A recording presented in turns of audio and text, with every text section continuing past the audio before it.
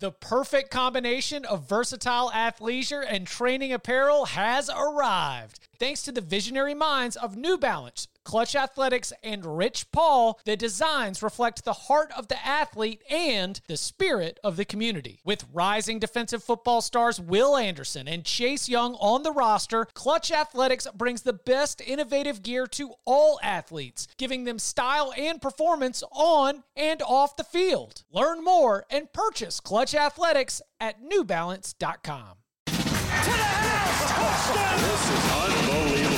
Welcome back to the Cover 3 podcast with your hosts, Danny Cannell, Chip Patterson, Barton Simmons, and Tom Fernelli. It's your call for the best college football coverage, from National Signing Day to the National Championship and everything in between. CBS Sports presents the Cover 3 podcast. And welcome back to the Cover 3 podcast here on CBS Sports. That's Barton Simmons. I'm Chip Patterson. Thank you if you're watching on YouTube, youtube.com/Cover3. Go and subscribe to our YouTube channel, please. If you're listening to this, download it wherever you get your podcasts. You might be listening to this podcast within a news story because this is breaking news. That's why you see the sirens, woo, woo. And this is... we look beautiful because we're fresh off the set, CBS Sports HQ, from news that we did not anticipate tackling at the top of the 6 o'clock hour. And it is that Nick Saban has tested positive for COVID-19, along with Alabama Athletic Director Greg Byrne. He found out the results of his positive test this afternoon. He left the building immediately, went home, began the isolation process. Nick Saban says he is asymptomatic, and he has passed on the preparation duties, at least, to offensive coordinator Steve Sarkisian. The Alabama-Georgia game that we laid out a full mega preview for earlier today. Barton, I'm still standing by all of it. Like, I don't think that I have changed much outside of everything around this game and the epic nature of this game, and, you know, all the stakes and the fact that it is Alabama and Georgia, these two, the class of the SEC type programs. I really feel like I'm still looking at this game the same way, even if it is without the greatest coach in college football history likely being on the sidelines. Yeah, I am too. I think, like, I want to start too, and like making sure that the human element of this is covered on our end, in the sense that this is, like, the reality is Nick Saban got COVID, and like his health is, I think, sort of the most important thing without a doubt in the initial front. And I think, like, the thing that is sort of like throughout this in the build up to the season and the discussion of whether or not to have the season, it always did appear to me, from my point of view and my little medical knowledge and all of that, that, like, the players weren't really truly at risk. Yes, I know that they are to some degree, and I get that, like, there's all sorts of different sort of opinions, medically and otherwise, about sort of the potency of COVID. But the more, I think, probably pressing risk of this was always coaches and support staff and people in the building and their families and the people that, you know, that you could pass it on to. Right. And look, I mean, the reality is Nick Saban's 69 years old. And so I hope certainly that we're a few days away from saying, okay, Nick Saban is testing negative and he's back and he's healed, and all he had was a runny nose for a couple of days and we're good.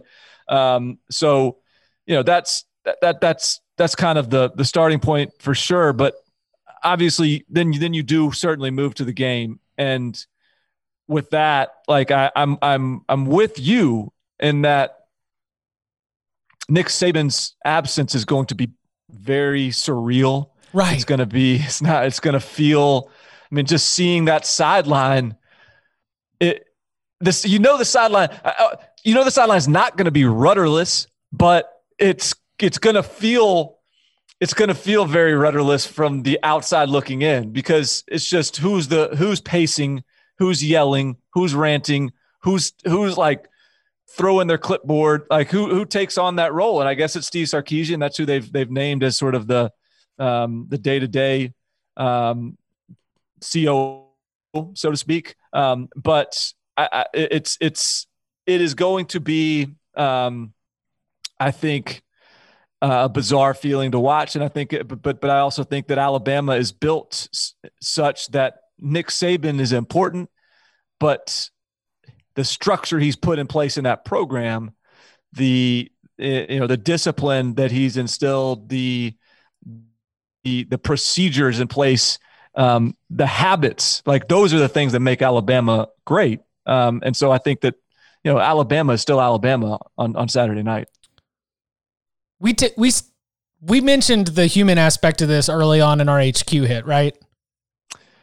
Yeah. I mean, I think we each touched on it in our first answer. I apologize for not mentioning it off the top. I mean, we just went through like 15 minutes of like all the different levels, and I'm being raw right here. Like it's right. The engine got going, and I guess that's one of those weird things is it's really easy to get lost. There's so many levels to this that I'm glad that you mentioned it first, that it is very, very important that we mentioned the human part of this, and athletic director Greg Byrne as well. Mm-hmm. But like to think that this is going to be such some shell-shocking news, I think that the importance of trying to value every single, I'm concerned about every single Florida staff member that has tested positive for COVID-19. As we get the reports of more staff members that have tested positive over there, as the Gators game did end up getting moved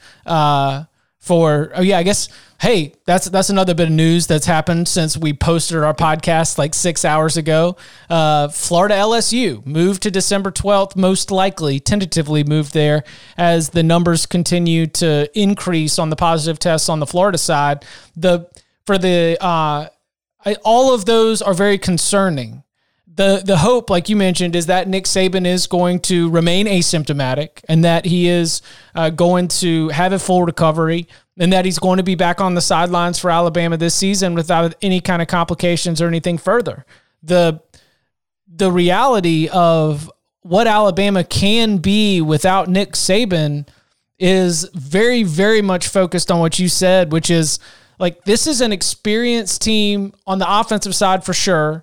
And in a lot of key places where they're going to, as long as they continue to maintain the habits that they have carried into their, for the most part, gangbuster start to the season, defensively, Ole Miss game removed from that consideration, then you're going to see a championship level effort from the Crimson Tide.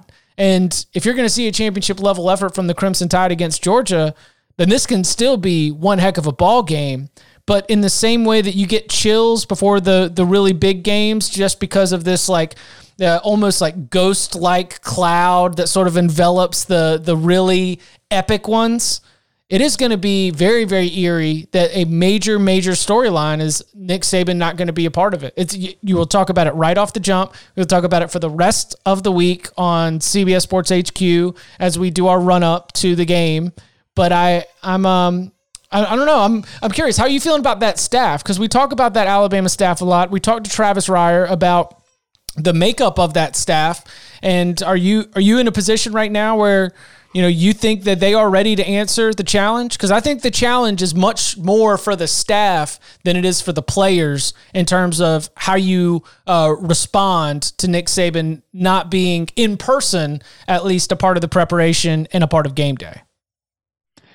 Yeah, that one's a tough one. I think it's hard to know how this staff is going to respond because let's just, and I don't even know if that's been sort of verified that Steve Sarkisian is day head coach. The wording of Nick Saban's statement certainly implied that, sort of said like he's going to be running the operation in the building while I'm gone or whatever it was. And it didn't sort of out and out say he will be the acting head coach on game day.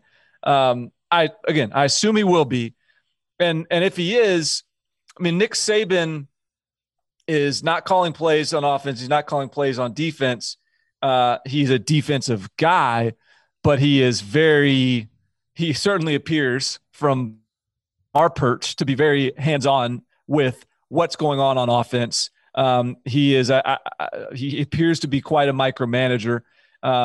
If you're going to hand the keys to the car to the offensive coach who is also calling plays, I do think that there's a possibility that complicates things. There's a possibility that complicates the overall game plan. There's a possibility that it complicates the play calling. I don't anticipate that being a significant storyline, though, just because I think these guys are professionals, and I think that this staff is made up of such a bunch of veterans that they'll have a system in place. Maybe it's Charles Huff takes over play calling duties with Sarkisian kind of having more of a veto power, or more, third down or goal lines or whatever it is. But I think that this is a staff that's very capable, very equipped to sort of weather this. And, I mentioned it on the HQ. Like, you almost have to, in fact, as on HQ, I went to the Alabama website roster to figure out, see if I'm forgetting any of their analysts, because they have so many like former head coach analysts. They don't have them listed, so you gotta have to just know them. But Bones, former head coach, Major Applewhite, former head coach, Charlie Strong, former head coach, Mike Stoops, former head coach. Like, all of these guys, it's just like a bunch of who's who of head coaches that are just there that can be support in this. And in whatever way they need to be. So, don't cry for Alabama from a preparation standpoint.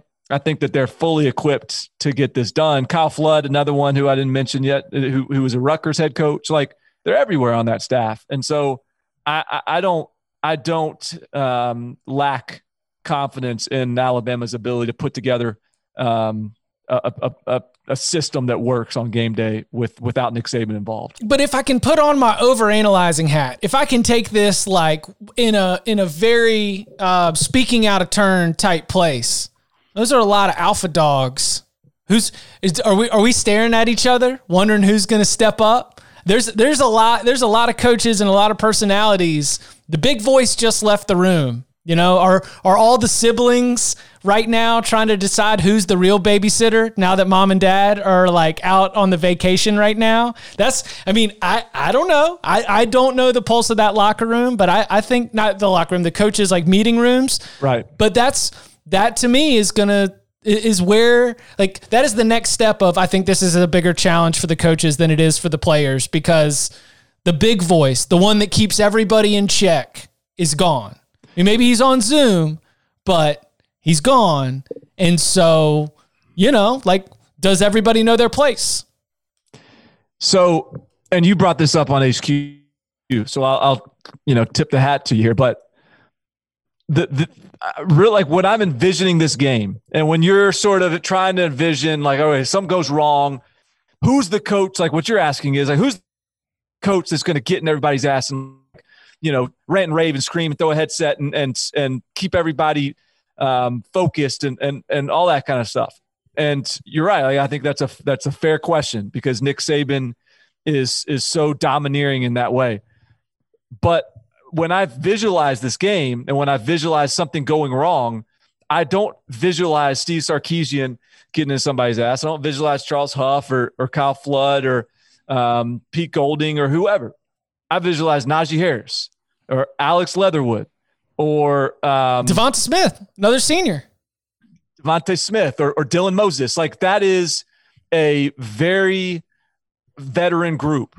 I think there's really strong leadership on that team.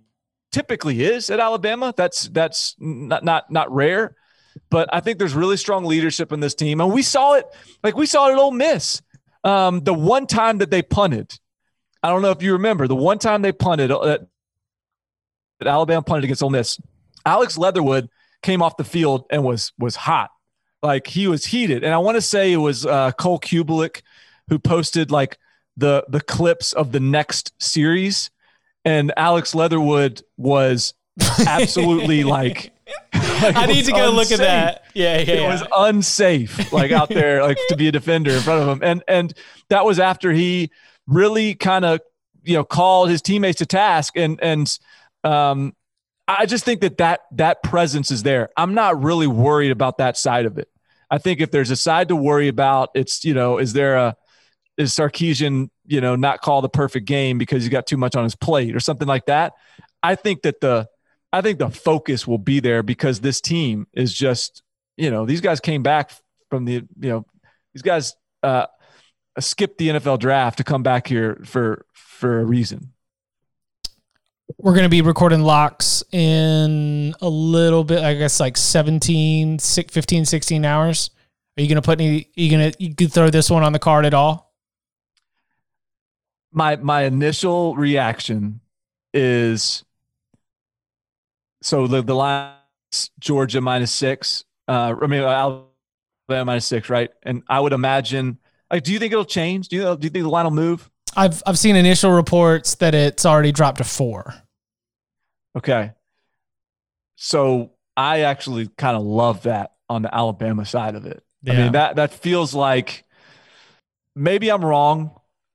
Maybe Nick Saban is going to have an incredible impact in his absence. But I think of this. I do think of this in the terms of when you play hurt, you have to bring a different level of resolve and focus to the game, to the field, to the court, whatever it is, than when you're healthy. And I think in a lot of cases, it brings out the best in the competitor. And I think that you've got an entire team that's going to be really probably like very much activated. And so I think that presents like a lot of value for Alabama to be very equipped to handle this. Maybe I'm like I don't know. Like, do you think that I'm underestimating this? No, I think this creates an opportunity for Alabama to maybe be, I don't know, dare I say it, like even more, like even better. That sounds wrong. Yeah. I'm glad it came out. Let's roll that back a little bit. It doesn't change it doesn't really change where I'm at. I thought Alabama and I thought under. And you thought Alabama laying the points before. Yeah, I thought Alabama laying the points. So that's what it is. It's basically like you're getting 2 additional points of value, I think. Yeah. If you're in just this game. Yeah, I am probably going to be locking up the under. I still got the night to meditate on it. I mean, if anything, this is just like another reason to not try and get too wild and too reckless and just be like, all right, best talent in college football, it's about to go be on the field. Let's just let it rock. That kind of thing. Scout, who's going to win, Alabama or Georgia? She doesn't know. She had no idea. She said Kentucky. She's truly. That's right. She's Barton Stoddard. Anyway, so we will be dropping our locks very soon. We will get this fired off, and we will continue to break this down all through the week. As Barton mentioned at the top, as I should have mentioned at the very top, but again, it's just head is going really fast right now. Number 1, we have Nick Saban and athletic director Greg Byrne. Asymptomatic, full recovery. Nick Saban's daughter is currently on Twitter right now, giving health updates, says that he is asymptomatic and that he's actually coaching practice on Zoom. He will hold a media availability tonight on Zoom. We will get very, very comfortable with Nick Saban's office over the next couple days. Nick Saban's invincible. I can't, like, he is the healthiest looking 69-year-old man. Like I feel like he has gotten younger through the years. And so look, I think he can handle this. For sure. Get better, Coach Saban. He is Barton Simmons. You can follow him on Twitter at Barton Simmons. You can follow me at Chip_Patterson. Barton, thank you very much. Yep.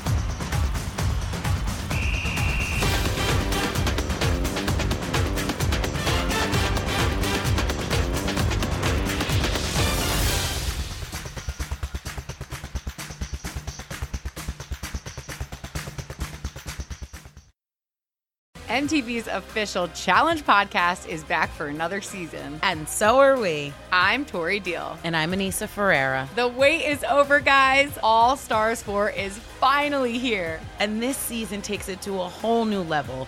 Old school legends, modern power players, and ex-lovers are all competing in Cape Town, South Africa for the prize of $300,000. And we're going to be right here along with you fans, covering every episode on the podcast. Listen to MTV's official Challenge podcast wherever you get your podcasts.